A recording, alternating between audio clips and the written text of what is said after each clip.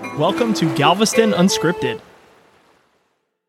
The Preserve at the East End Lagoon. Galveston Island is a 27-mile-long spit of land wedged between the Gulf of Mexico and the upper Texas coast. At its highest natural elevation, Galveston is 7 feet above sea level. The incorporated area of the city of Galveston is 80% water. The East End Lagoon Nature Preserve, situated at the east end of the island, is a microcosm of the island as a whole. The 685-acre preserve includes the East End Lagoon. The lagoon is a slender finger of water that is bordered by several zones of land that are defined by elevation, tides, and salinity. Although the preserve is almost entirely wet, these slight variations of elevation determine what can grow. To see the greatest diversity of plants and animals at the preserve, you will need to visit a cross-section of these zones and habitats. The East End Lagoon Nature Trail snakes through upland habitat and offers easy access to the lower marshes that border the trail. You will need a canoe or kayak to access the lagoon as a whole. There are several access points around the lagoon where you can walk to the shore. The waters of the lagoon vary in salinity based on the rainwater runoff. Since the lagoon is connected to the Gulf, salt water regularly enters the lagoon with high tides. However, fresh water also drains into the lagoon, and therefore the salinity of the lagoon can vary day to day. These brackish waters are perfect for a diversity of sea life, especially juvenile fish, crabs, and oysters. Pimple mounds dot the preserve but are easy to overlook. These mounds are often small and slightly elevated. The large pimple mounds are covered by shrubs like wax myrtle and yaupon. These trees and shrubs are used by a variety of birds such as herons and egrets for roosts. Virtually all of the land within the preserve is salt marsh. There are several types of salt marsh around the lagoon, including low salt marsh that is dominated by smooth cordgrass. Other habitats in this zone include high salt marsh, salt pans, and salt flats. Many species, such as the seaside sparrow, are only found in salt marsh.